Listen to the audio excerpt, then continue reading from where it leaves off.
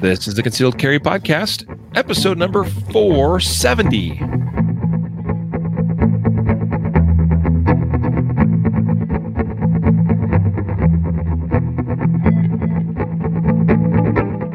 And welcome to the Concealed Carry Podcast, part of the concealedcarry.com network. I am your host, Riley Bowman, and joined today by co-host, producer, man of many, many awesome things, Matthew Marister. I'm just happy to be here with you, man. And of course, everybody who's logged in on Facebook and the YouTubes. Good to be with you, brother. After a couple of interesting weeks, as far as we had the holiday season upon us, Christmas, New Year's. I took a trip to Idaho. You've had some things going on as well, and here we are. So Matthew did an episode in our stead, or not Matthew, Jacob did the episode yesterday for both of us, which if you missed that episode 469, he shared some cool stuff, things he's learned and has achieved using the Manus. I guess he's probably using the X10 these days, but anyway, super cool stuff from episode 469. And here we are on episode 470. Hard to believe we are fast approaching that 500 mark. This episode is brought to you by the new Ready Up Gear Range Ruck Backpack. This, we got our first shipment in of these, and they are flying off the shelves fast. El Quico. So, guys, you want to make sure you head on over to concealedcarry.com/range ruck to get one of these before they are all gone. I mean, we will be ordering more in, but just know that they are going fast. So you're going to want to make sure you take advantage of this deal now. These are an awesome 4-handgun backpack range bag that I carried with me at USPSA Nationals this year, and it worked awesome in that capacity. And it is now my range backpack of choice, my range bag of choice. In fact, it'll be going with me this evening to a USPSA match as well. So, yeah, Range Ruck from Ready Up Gear. Guys, get one now, concealedcarry.com/range ruck. We have no guarantees or promises as to how long they will be in stock. Also, today's episode is sponsored by our very own concealedcarry.com Legal Boundaries by State book.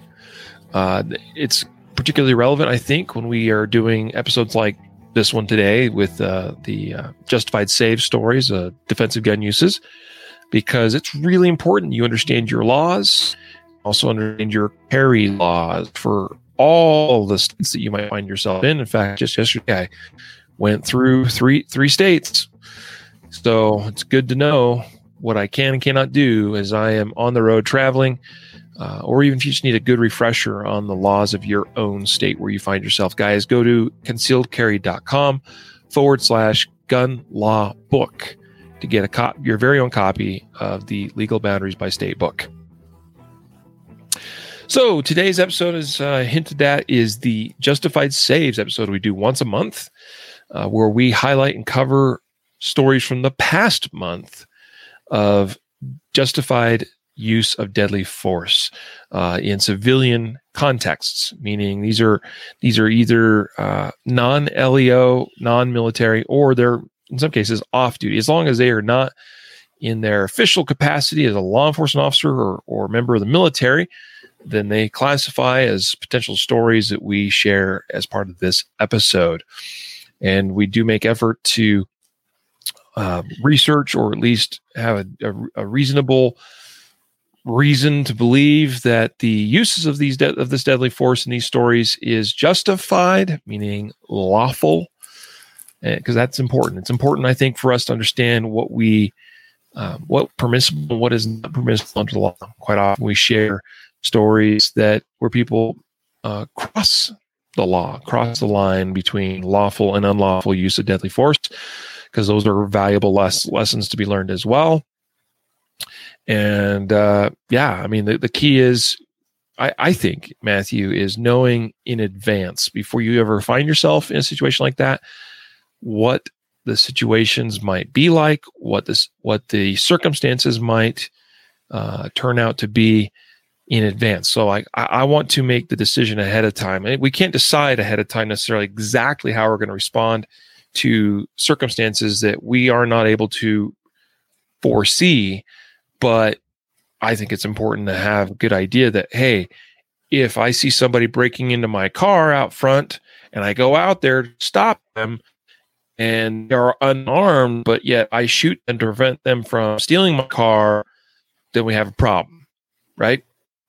So that's the aim, that's the goal, is to help everybody be a little bit better prepared for those situations when and if they find themselves in such situations. Absolutely. Yeah. So before we really get into our first story, I do want to comment, Matthew. And Matthew, you and I talked offline about, possibly talking about yesterday's events in our nation's capital as part of an episode. And I don't know that we will do a full-fledged episode about that because it's not, it's not a particularly, it's not a gun specific thing or issue or, yes, it may have some implications with regard to the Second Amendment, and yes, maybe some Second Amendment fueled emotions that have led our country to where it is, to where you have tens of thousands, if not hundreds of thousands of people assembling in our nation's capital to express their support or non-support for certain issues. But all I can say is that yesterday was an ugly, ugly day in our nation's capital. What do you think? Yeah, I mean, I guess, and I'll probably get a little bit of flack for this, but I try to remain consistent, and I always put, the shoe on the other foot test. And I don't think that necessarily the violence, smashing windows and in those types of things is necessarily the greatest path to changing things. I understand, the sentiment, and I'm certainly not judging anybody, but I think that to be, and we should, I think there is a distinction between random violence, jacking people in their cars as they drive down the street or burning buildings and stuff is a little bit different than the violence that we saw yesterday. However, that's not, to say I condone violence or anything. I think we can differentiate between random violence and violence that's occurring because, they're trying to force their way in. But I don't think violence is necessarily the best path. But I fully think that the people that were down there that made their voices heard in a loud way, but not a violent way. I think that's kind of like what we should promote. I think, but and maybe history is going to show maybe that. A little bit different. It's still kind of new, right? So we don't have all the information, but I think being consistent about not being violent to affect an end is probably the best path. But hey, I don't know. I'm not. I could be wrong. Yeah, I share a similar sentiment to yours. That first of all, it's a complex situation, and there was a lot that was going on. But the first thing I'll just state about yesterday's riots, protests, whatever, I don't know what to call it. I mean, some of it was definitely riot-like behavior. When we're talking about damaging property and breaking into the U.S. Capitol building, that would be, I think, definition of a riot.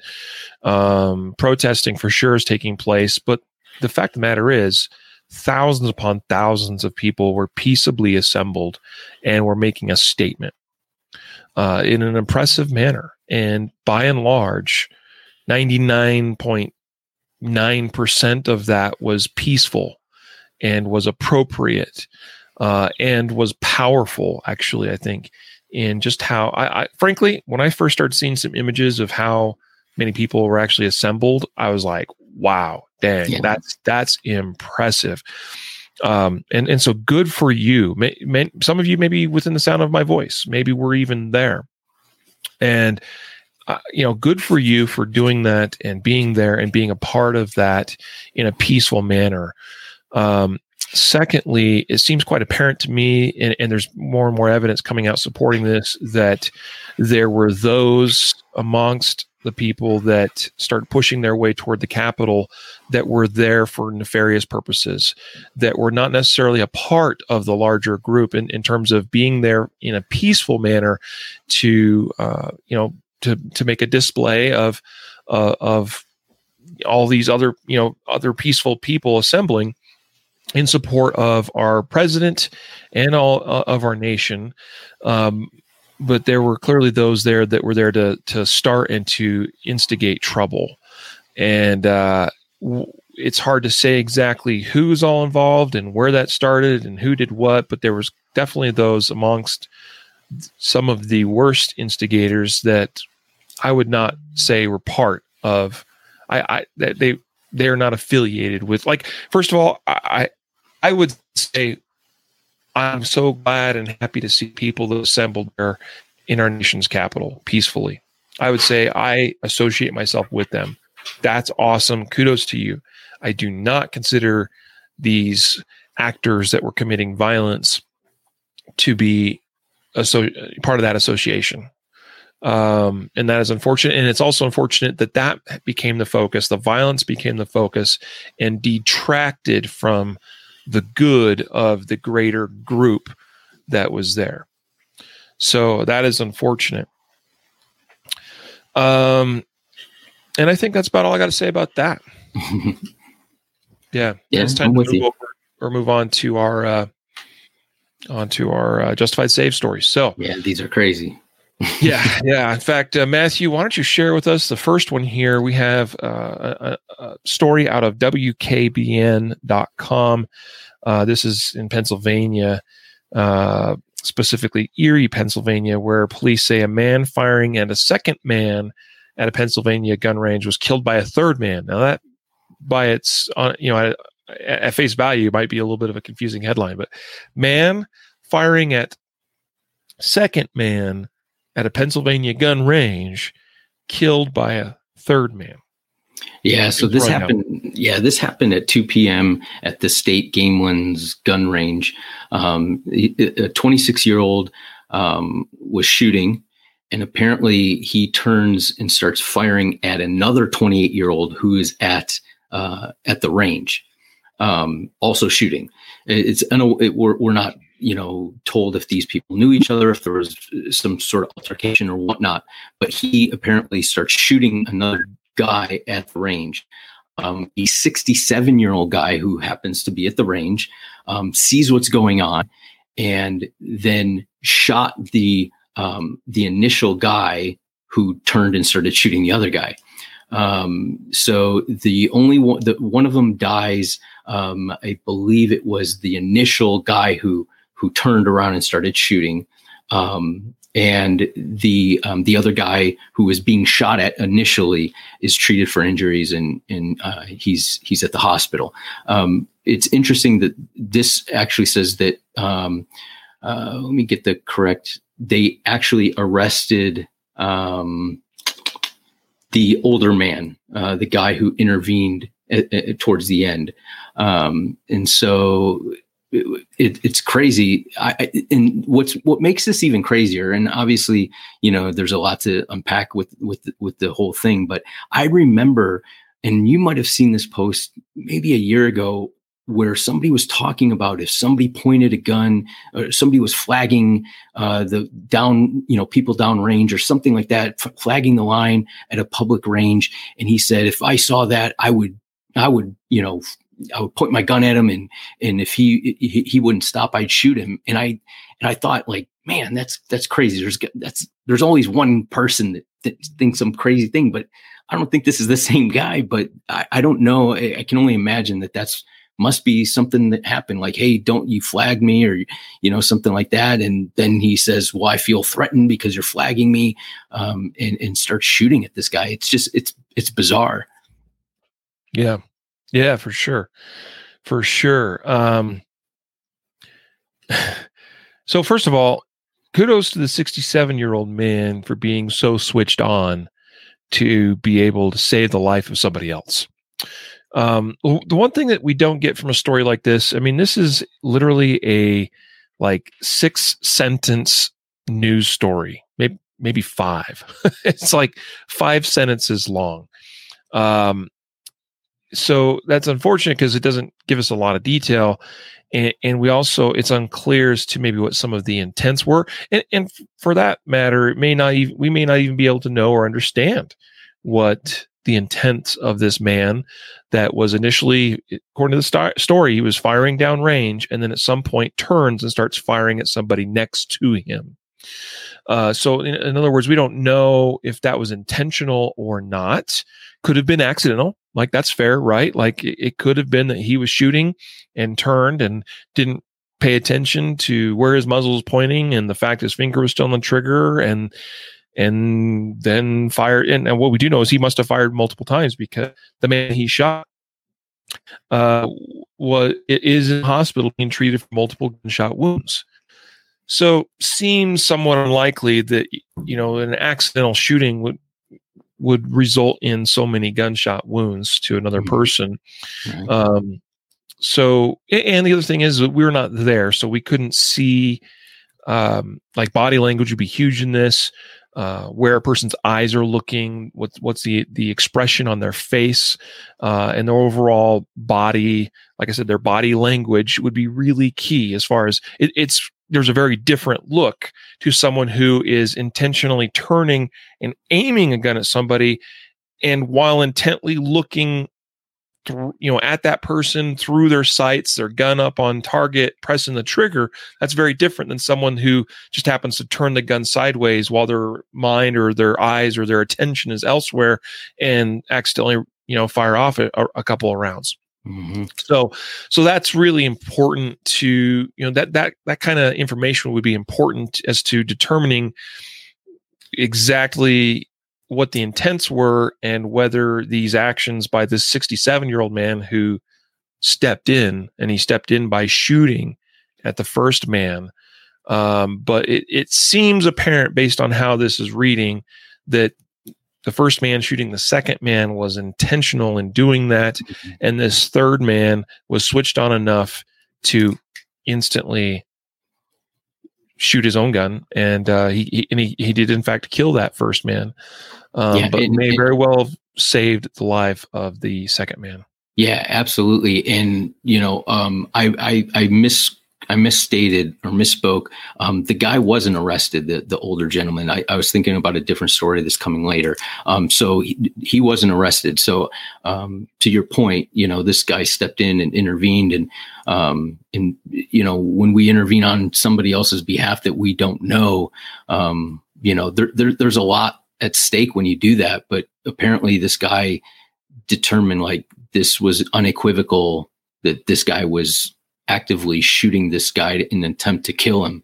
And the other guy wasn't shooting back, so, but yeah, to your point that it was good that this guy actually, I don't know. It's tough to say, what, if you're being honest, you really have to take in a lot of information and make a split second decision. Am I going to get involved in this? I don't know these two people, but like I said, he must have, through what he was seeing, one was the aggressor or, the more aggressive one. So. Yeah. So an unfortunate incident here out of Erie, Pennsylvania, but again, as it seems to appear, I'm glad it seems to have resolved in a manner that saved somebody's life, at least from what we can tell. So interesting story for sure. And going back to you're talking about, Matthew, that situation where somebody was talking about, instantly turning and shooting somebody if they were to muzzle somebody else or that kind of thing. Again, I would exercise caution. Mm-hmm. making the assumption, first of all, that somebody by accidentally muzzling someone else constitutes a deadly. Yes, it is a potentially dangerous thing when somebody maybe points their gun at someone else unintentionally, but as to whether that would warrant or justify deadly force, that's a tricky situation for sure. And I think articulating that in front of a judge, in front of a court, would be potentially tricky. And here's the other thing too.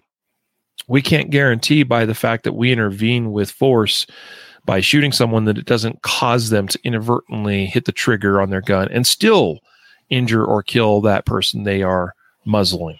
Sure. So that's the other thing, is it's far from a sure thing. And let's advise caution. The important thing is really trying to understand what someone's intent is, and that body language and facial expressions and words that are even said, potentially, that kind of thing. That all is all situationally dependent. That's for sure. Let's go now to Dayton247now.com. So this one obviously out of the Dayton, Ohio area. And it says here that a Dayton man shoots woman carrying golf club, and the woman is the one that gets charged. So, and again, kind of an interesting story here. I told you we had some doozies for you lined up for today's show, but basically this is the way it goes down. In the morning this was actually Tuesday morning, just 2 days ago, about 8:15 a.m., a man confronted a woman who was outside damaging his vehicle with a golf club. The man reportedly told officers that she threatened to shoot him, so he returned to his apartment out of concerns that she had a weapon. And that suspect, this woman, was a 30-year-old woman that then followed the man into the building, still carrying this golf club, and she began striking the door with the club.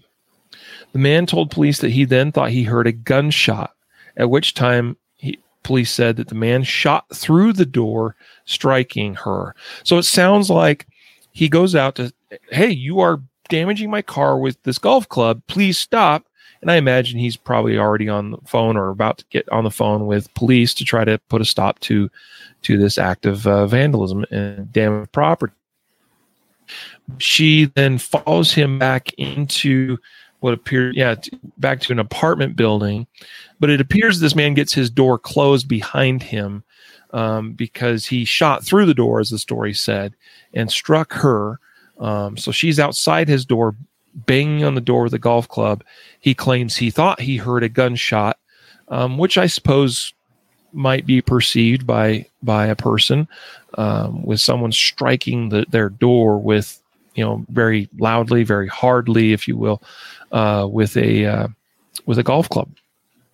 Now, regardless of whether there was a gunshot or not, regardless of if there was an actual deadly threat towards this man or not, here's what I will say about this situation, is that shooting through an object where you cannot see through that same object is a risky move. You don't know exactly where this threat or this person is. You cannot guarantee your bullet will strike them, right? Because shooting through objects, while we can make some reasonable conclusions that a bullet will likely perform a certain way, we can't always guarantee that. So even if we think we have, even if we know that, hey, if I shoot through this position place on the door, it's going to go through and strike this person who I consider to be a threat for whatever articulable reason, you cannot guarantee that round is going to strike that person the way you think it will, right? And so this is not the smartest move in the book. This is not the best play here, okay? And so again, I recognize that he may have thought that he heard a gunshot. It appears that there was, in fact, not a gunshot or a shot fired by this woman, based on the reporting anyway. But perhaps the smarter move is to take cover, get somewhere where you can protect yourself from potentially being struck by that. Because the problem here is, even if there is a threat, by you responding to that threat with your own deadly force, by firing your gun through this object, if it somehow missed that person and then struck somebody else, an innocent party, well, now we have that person's life hanging over you. You either seriously wounded, injured, or killed somebody else that was not even a party to this incident. And whether you are charged in that or not, whether you are sued or not in that, you still will have to live with that. And that's something I don't want you guys having to deal with. Yeah, you hit all the key points. I would, there are a couple of things that struck me. He initially did the right thing, right? He de-escalated or broke contact from the incident. I think, when we look at these stories, and oftentimes we cover these stories and we never get the follow-up. So in the story, it says there's an investigation, obviously, right? So we don't know if the guy will be charged at a later date or he never will be. And so these types of stories, sometimes when we don't see the result as the person being arrested and they never follow up and tell us if he's been arrested, people will look at these stories and be like, well, I heard about, all these stories about people shooting through doors and they never got arrested. Well, we don't know if this guy is ever going to be arrested or not. I'm not saying that he will. I'm just saying, we need to take these things, whether or not, like you said, whether or not he gets arrested or a civil lawsuit or whatever, it's important to learn, that you're exposing yourself to a lot of risk by shooting through a door like that. I think perhaps his initial response of retreating gave him a little bit more leeway in the eyes of law enforcement, as that he wasn't going out looking for a fight, right? So that might have showed a little bit of intent to not be involved in the shooting, but still, I don't we don't know what's going to happen, but it is definitely, we've talked about this a lot of times, like shooting through doors where you can't see what's on the other side, not great. So, yep, that's right.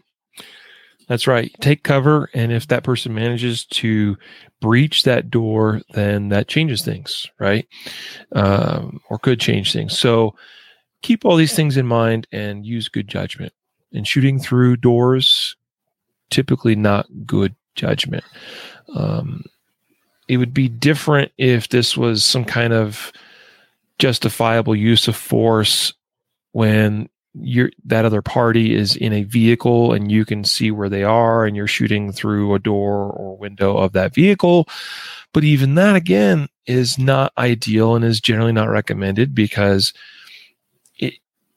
you cannot guarantee where that bullet's going to go once it passes through glass, once it passes through steel, once it passes through wood or whatever, right? So just know that bullets can and sometimes do behave unpredictably. In fact, I would say most of the time perform probably unpredictably, at least in some degree, when we shoot through objects. So advise caution. An interesting story, absolutely, nonetheless, though. And to be clear, it was the woman that was arrested and charged with aggravated menacing and criminal damage to property. The man involved in this incident that fired the shot does not appear to have been charged. Yep. Family grateful for off-duty Boston officer who stopped dog from mauling child. This, according to WCVB.com, Channel 5 ABC News affiliate in the Boston area. Matthew, what happened in this incident? Yeah, so basically what happens is a little after noon, people hear a boy screaming, and this off-duty officer must live in the area. It's an apartment building. If you watch the video, the homes are pretty close, or the buildings are pretty close.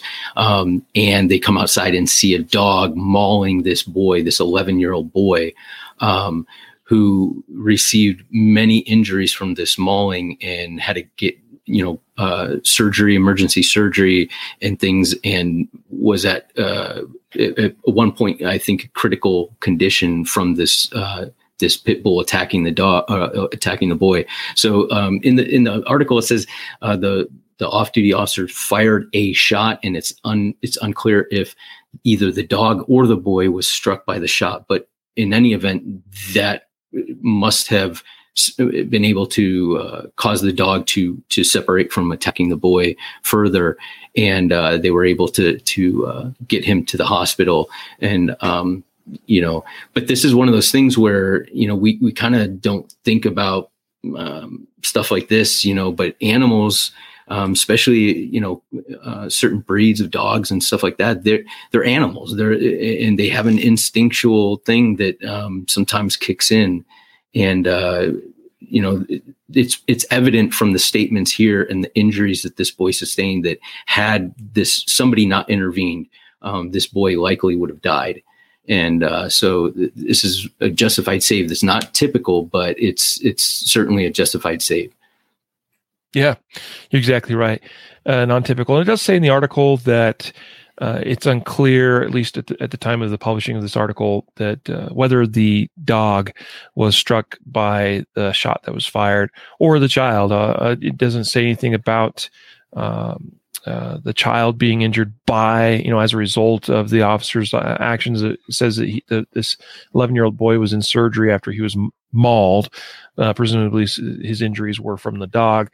But regardless, officer stepped in and because of whatever actions he did take, broke off this attack with this dog and very well likely saved this boy's life. Mm-hmm. So good for this off-duty officer. I recognize certainly that there was no obligation, right, upon this man to step in and save this boy, right? Just as there's no obligation on anybody to have to intervene in any kind of situation. And also the Supreme Court that, ruled that even an on-duty officer is not legally obligated to save a person's life. But here's an officer who is off duty. But I'd like to think that anyone in a similar situation would step in to help out a poor child from a vicious attack, from regardless of who or what is doing the attacking. Yeah. All right. Interesting story there out of Boston. These are non-typical DGUs is the note that Matthew had typed alongside these stories. And that is definitely the case. Real quick, while I take a short break again, Matthew here, and I just decided I need some caffeine or something, right? Some liquid refreshment here from the Jackson Hole Soda Company. This is Cowboy Cream Soda. I had one a couple days ago. It was pretty tasty. Oh, yeah. Tasty. All right. And there's a funny thing, too, on the cap of this bottle, by the way. It says, best dang soda in the whole darn country. Bold claim. Bold claim. I don't know if it's the best, but it's pretty darn good. On to Philadelphia, where, according to NBCPhiladelphia.com, a store owner was shot 5 times while fighting a robber. This, according to police there. It says both the store owner and suspect were taken to Temple University Hospital, where they're both listed in stable condition. So it appears that both these individuals are going to survive this incident. But let me break down how this went down. In Philadelphia, the store owner, it was about 7 p.m. on a Monday evening when a 51-year-old man entered the corner store that this 36-year-old owner where he was working that evening. This 51-year-old man went into the store and announced a robbery, it says, and pointed a gun at the store owner's head. It says the store owner then grabbed the gun and tried to take it out of the suspect's hands. So pause there. First of all, let's recognize the fact that this gun is pointed at this man's head, right? This is gutsy. This is a gutsy move, because if anything so much goes wrong, which very likely well could in a situation like this, you might just take a round right to the head then and there, and it's done and over with, right? So you better, if that's a decision you make, you better absolutely know it's the right one, and you better know that you are committed to the cause, because if you are not committed, then, as is going to become apparent in our next story, the importance of commitment and also wise tactics, it can really get you in trouble here. And also, taking a gun out of someone's hands, especially when that person is ready to make use of that gun and is also not afraid of using that gun, there's a good chance you're going to get yourself hurt. So what happened here is the store owner attempted to disarm the suspect who had the gun pointed at his head. During the struggle, the store owner was shot 4 times in the stomach and once in the left arm. The suspect, meanwhile, was shot once in the right finger and may have also suffered a graze wound to the right side of his head. Store employees and a customer rushed in and helped hold the suspect until police arrived. A word of advice or caution to that. So, and it's great that people rushed in to help as soon as this incident happened to take control of the suspect. Again, know that you are putting yourself into that situation, and you may get yourself in trouble. But what I wanted to say is that you want to make sure you truly do gain control of that gun. If it has been removed from or kicked away from the hands of the suspect, hopefully it's someone who is knowledgeable about guns. You want to make sure you get a hold of that gun and get it properly secured, unloaded, and away from the suspect. So just make sure we got to keep things in perspective and remember the priority of things.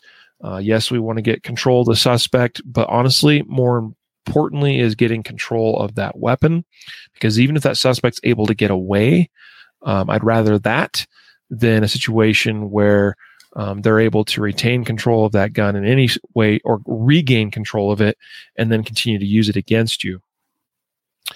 Anyway, so quite a wild story here, but kudos to the store owner for what seems to me a pretty good commitment level. I mean, he went for it. He stayed in it. Yes, he got himself shot a bunch badly. Could have really ended badly for him, meaning it could have ended his life. It seems that he is going to survive, and kudos to him for being willing to fight, because there's a lot of people that don't have that fight within them, as will be evidenced, unfortunately, by our next story.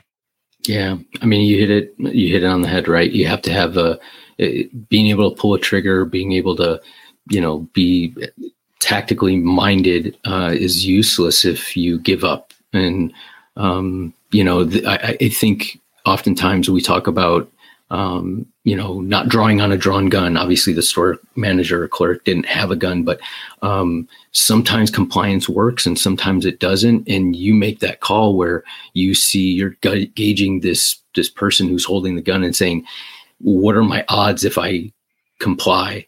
And if you do that risk reward and you start saying, based off of this guy's actions and what he's doing, I don't think that I'm going to survive even if I comply, then your next best option is to try to disarm him. And, and at that point, like you said, you have to be overwhelmingly violent to stop that, because that's it, right? Like they've already shown the intent. So, it's a pretty crazy story, but I'm glad it seems like he's going to be okay. So, yeah. Hand-to-hand combatives is an important piece of the overall self-defense plan, if you will. Don't overlook that, right? Don't get so trapped into, well, I got a gun, I'm good to go. Because there are situations where the ability to fight, just all out fight, to roll, to wrestle, to whatever's required in the considering the circumstances, guys, get out there, and if you have the option of taking some Brazilian Jiu-Jitsu classes or other forms of where hand-to-hand combatives are taught, I highly recommend that you do so. I'm unfortunately right now not able to train in that area as much as I used to and as much as I'd like to. I hope to get back into that more, but at least I have some experience and some knowledge in not just the use of a gun, but also in hand-to-hand defensive techniques.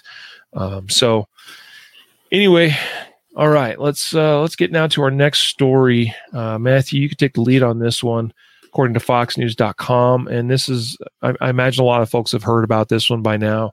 It was an unfortunate story that I thought, honestly, Matthew, strangely, came almost on the anniversary, just a few days later, over a year after the shooting in Texas last year, where, of course, the now famous Jack Wilson, used his SIG 229 to stop that shooter there. We had another incident in Texas at a church, but unfortunately, this one resulted in the local pastor being killed and 2 others injured. Yeah, so this happened, like you said, at the Starville Methodist Church. It happened 9:30 a.m. Sunday morning, and so one of the pastors walks into one of the bathrooms and finds somebody there that isn't supposed to be there. Apparently, there's some sort of it's unclear exactly what happened, whether he drew his firearm and tried to keep the guy, at bay, or if they started to get into a fight and then the gun came out. It's unclear exactly. But in any event, the pastor ends up, I'm sorry. The pastor pointed a gun initially at the suspect and told him to leave. At that point is when this subject disarms and the fight ensues, disarms the pastor and takes his own gun and shoots him. And the pastor ends up dying. Now there are 2 other individuals in the church at this time, and they're both. One of them's injured with a gunshot wound. I believe one was injured with a gunshot wound, and the other one I'm not sure exactly. Or maybe they were both shot, and one was more injured than the other because one's in the hospital and one apparently is not. Then this guy gets it takes the pastor's car, drives off, and then later is stopped by police, and he's found with a gunshot wound in his hand. So, and they're not sure if it was self-inflicted or if it happened during the fight. I would imagine, I'm just speculating that it happened during the fight, but who knows? So it's crazy because, I imagine there's some people out there that are on church security teams or whatnot. I am, and I know before Sunday mornings, we walk the building and we go through all the rooms and make sure before people start getting there that nobody got in there overnight and there's not something dangerous in there for those people.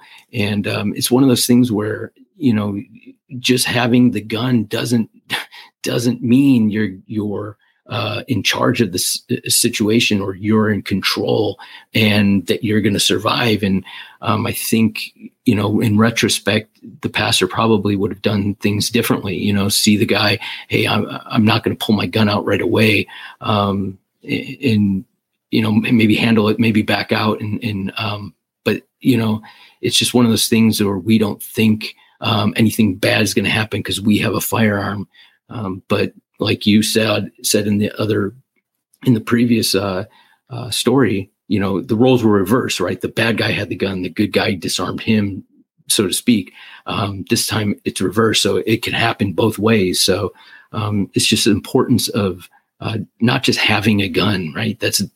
That's not the goal. The goal is to be able to use the gun appropriately and know when to use it and know how to approach situations like this. So unfortunately, this is one of those tragic things that I hate to see, but hopefully we can learn something from it. Yep. And I alluded to this story several times in that last story we just covered because what we have here is a pastor who pointed a gun at a suspect, asked him to leave. And all I can say is that based on the fact that it says then that the suspect was able to disarm him before then shooting and killing him, tells me that that there was not space between the pastor and the suspect, And that's really key here. Okay. If you're close enough to get disarmed, then you are way too close. And how do you know if you're too close? Within arm's reach, certainly, 6, even 9 feet. Like I would want to be back off, but as much as I can. That's the answer. You want to be away as much as you can. If you had to be at arm's length for whatever reason, then you want to be keeping that gun in a retention position, meaning close into your body, putting as much space between you and them. Right? You can even be in a retention position and have that gun anchored across your chest while you're extending your other arm out to create space. Okay. And by so doing, you're not just like if my arms are 3 feet long, I'm actually extending that distance as I turn my body away from them with my gun anchored in close. But that's not ideal, right? I would seriously, so it sounds like that the confrontation occurred or started in a restroom within the church. Mm-hmm. So other news sources I saw. And that might very well be a relatively confined space. And so I would say that, you really you want to get out of there. That is not the place to be making your stand. That is not the place to be confronting this man with gun or without gun, right? Chances are if it's a restroom, there's one entrance and one exit. So you know what? Get out of there and back away. Have your gun at the ready if need be, but don't be making your last stand right there in the restroom. That's a terrible place to find yourself in a fight with or without gun. All right. So just some things to think about and consider here. And I don't mean to judge this pastor too critically. That's not really what this is meant to be. This is a learning moment is what it is. And we don't know all the facts either. So all it is interpolations based on what has been reported.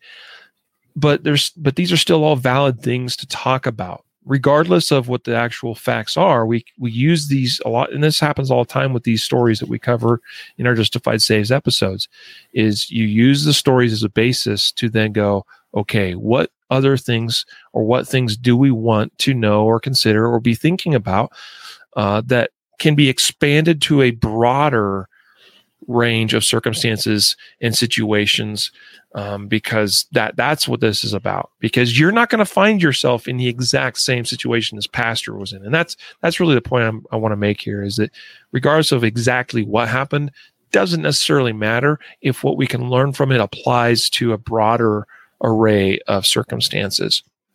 Because your circumstances will not be identical to what this pastor was faced with. Right. Exactly. So the important lessons to take away from this is create space, create distance from a threat. Okay. Space and distance is your friend, regardless of if they have a knife, a gun, a bat, whatever it is, because space and distance either means they can't hurt you with the weapon that they have, or means it's hard for them to hit you with their gun. Right. And I would also hopefully be able to bet on the fact that if I create distance off of a suspect, off of someone that I consider to be a threat to me, and they've got a gun and I've got a gun, I'd like to think that my ability to shoot at distance is better than theirs. Right? So space and distance is always your first priority when dealing with a threat, if you have that option, right? And then don't fight in confined spaces. Call authorities and get them there to help if you can, right? So many things here, and it goes back to principles that we talk about all the time on the podcast, Matthew, where avoidance and de-escalation. In other words, not having to go there in the first place, meaning not having to actually pull that gun, not actually having to press that trigger. I want to avoid all of that if I can, because it makes the aftermath so much easier in every respect, right? Deadly force is my last resort, whether by law or by my own values and morals or just by simple tactics and the rules of a fight that allows me the best chance of surviving that day and getting home to my family. Yeah, I agree. Yep, I agree, man. Completely. Yeah, Tim's got a great comment here on Facebook. He says that he's thought about some of the same things here regarding this incident. He says that the pastor may have saw the man who had the church's deposit bag in the bathroom, which might have changed to the pastor trying to stop the man from stealing the church's funds versus backing away. And see, this is a great example if that's true, and I think that's a likely scenario, that you have this man cornered in the bathroom and you want to try to keep him from getting away because he's got, $1,000, $2,000 or whatever of church funds, which this is very well be small, relatively small church, and that might be a lot of money for that church. And so, but the fact is, money is just money, right? And now we have a dead pastor, and there's no amount of money that will bring him back. Mm-hmm. It's a mix up of priorities. If that's what was the thinking in this pastor's mind. Yeah. Now, nobody goes into something thinking, well, this is going to get me killed, right? But it's about recognizing beforehand that, confronting this man in a confined space with my gun outstretched might not be the best idea. Yes, sir. Next up, 80-year-old Pensacola homeowner shoots 15-year-old suspected car thief. This one out of Pensacola, Florida, obviously on WEARTV.com, ABC affiliate down there. And basically what happened is an 80-year-old man walked outside to lock his cars. Two men happened to be pointing a gun at him at that point. They basically, he goes out to lock his cars, apparently. I don't know. I guess maybe he forgot to lock his cars. I typically lock my car as soon as I park it, and leave. But he goes outside to lock his car, as it said. And two men approached him, pointing a gun, demanding his car. The police said that the homeowner then grabbed his concealed gun and opened fire. One of the suspects was a 15-year-old who was shot near his heart. He's listed in critical condition. The second suspect, likely another young individual, got away. So that's the story. Not a lot to work with there, but the fact that these men approached him with a gun pointing at him, he could comply, but it sort of leaves him no choice as far as this is an open and shut. And then he says at the bottom of the article, stand your ground case in Florida here because these are armed criminals, and he chose to engage them, and he won, which is good for him. 80-year-old man against a couple of young punks, and he managed to be the victor that day. So good for him. Yeah, I mean, tactically, you covered everything in mindset and all that.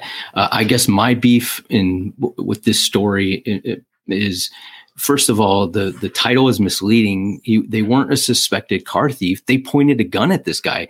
You could just as easily say it's an attempted murder. I mean, they pointed a gun at an 80-year-old dude. That's not, maybe the end goal for them was to steal a car, but anybody who had a gun pointed at them would not say, oh, well, I was, somebody was trying to steal my car. They'd say somebody was trying to kill me. They pointed a gun at me.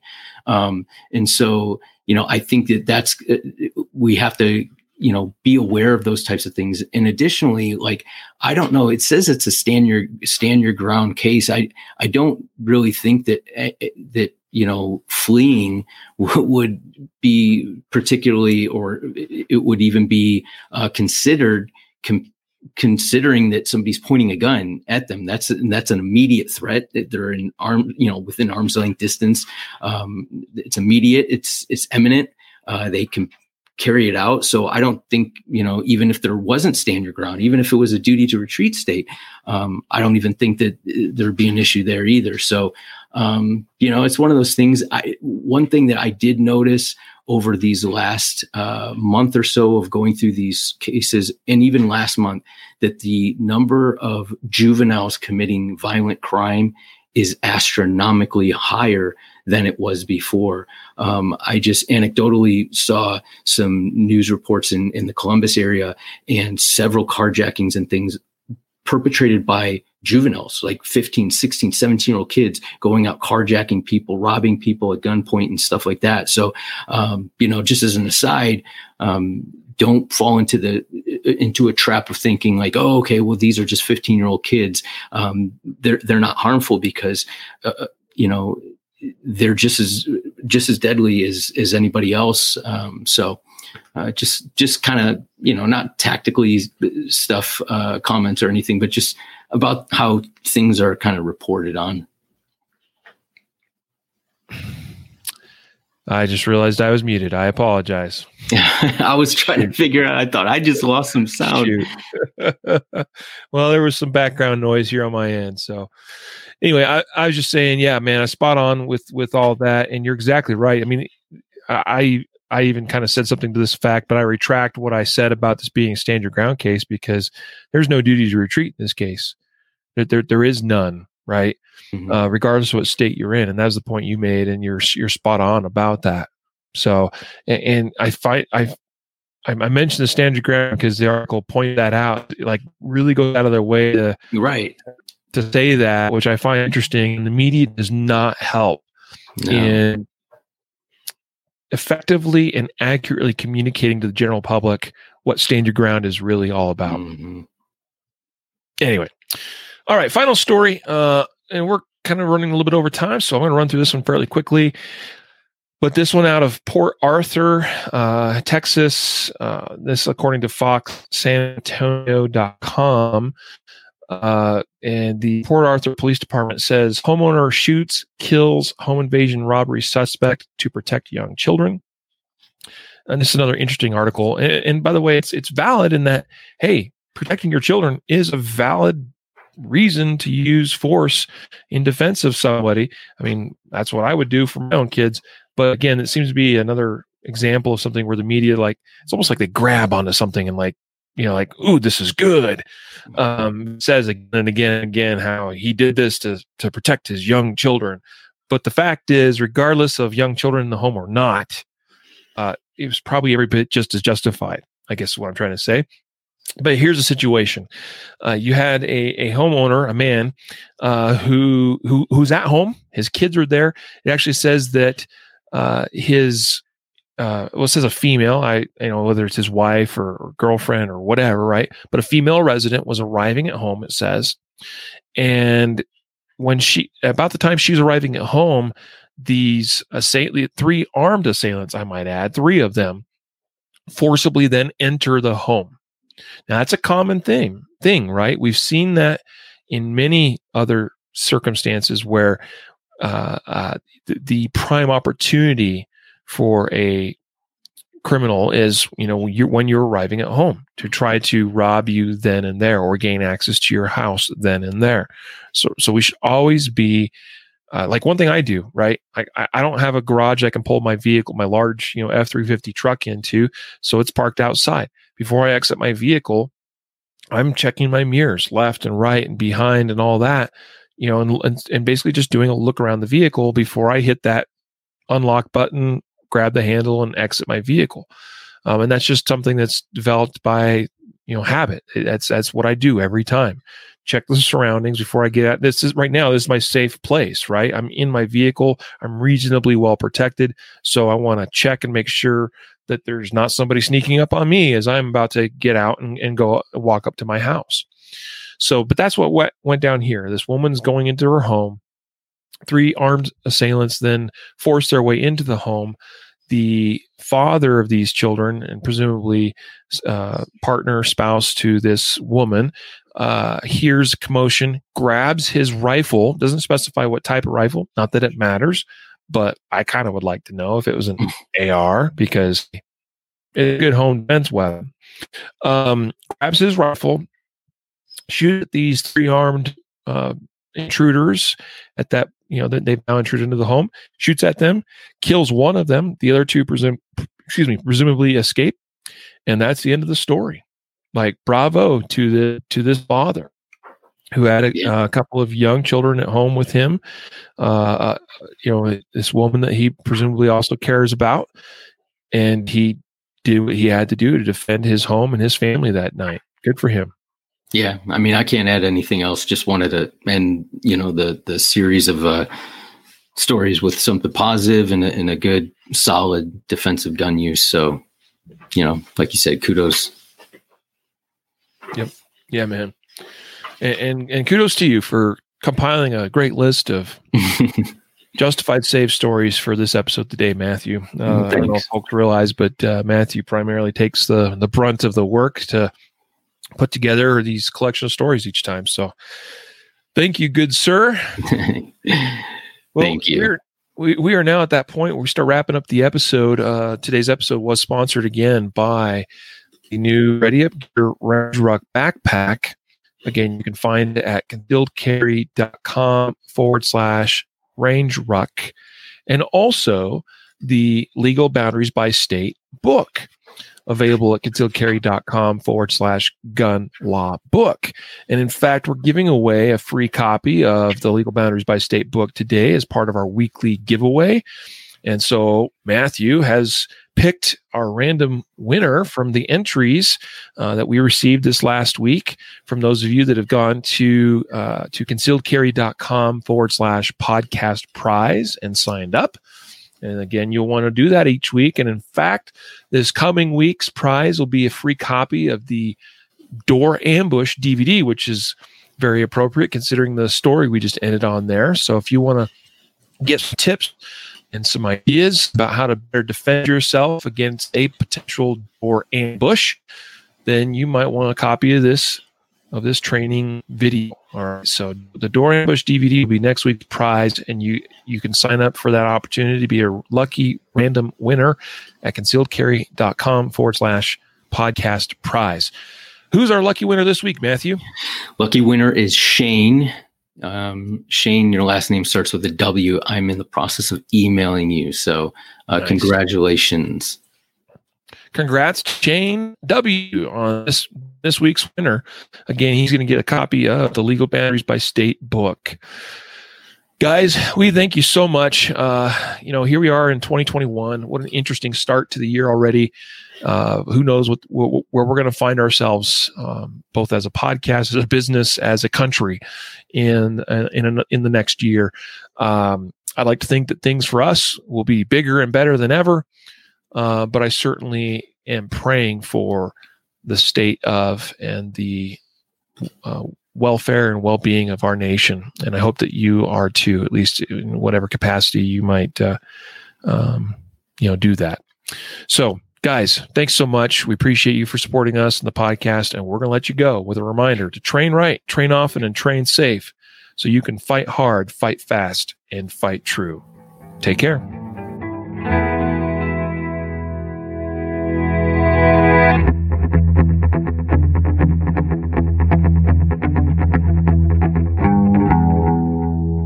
A reminder that laws vary from place to place, and we encourage listeners to seek local legal advice to understand applicable laws. The Concealed Carry Podcast, Concealed Carry Inc., ConcealedCarry.com, and their affiliates strive to share insights and stories about firearm-related incidents and laws, but things could be different where you live, or laws may have changed by the time you listen to this. We cannot be held liable for your actions based on the information shared in this podcast.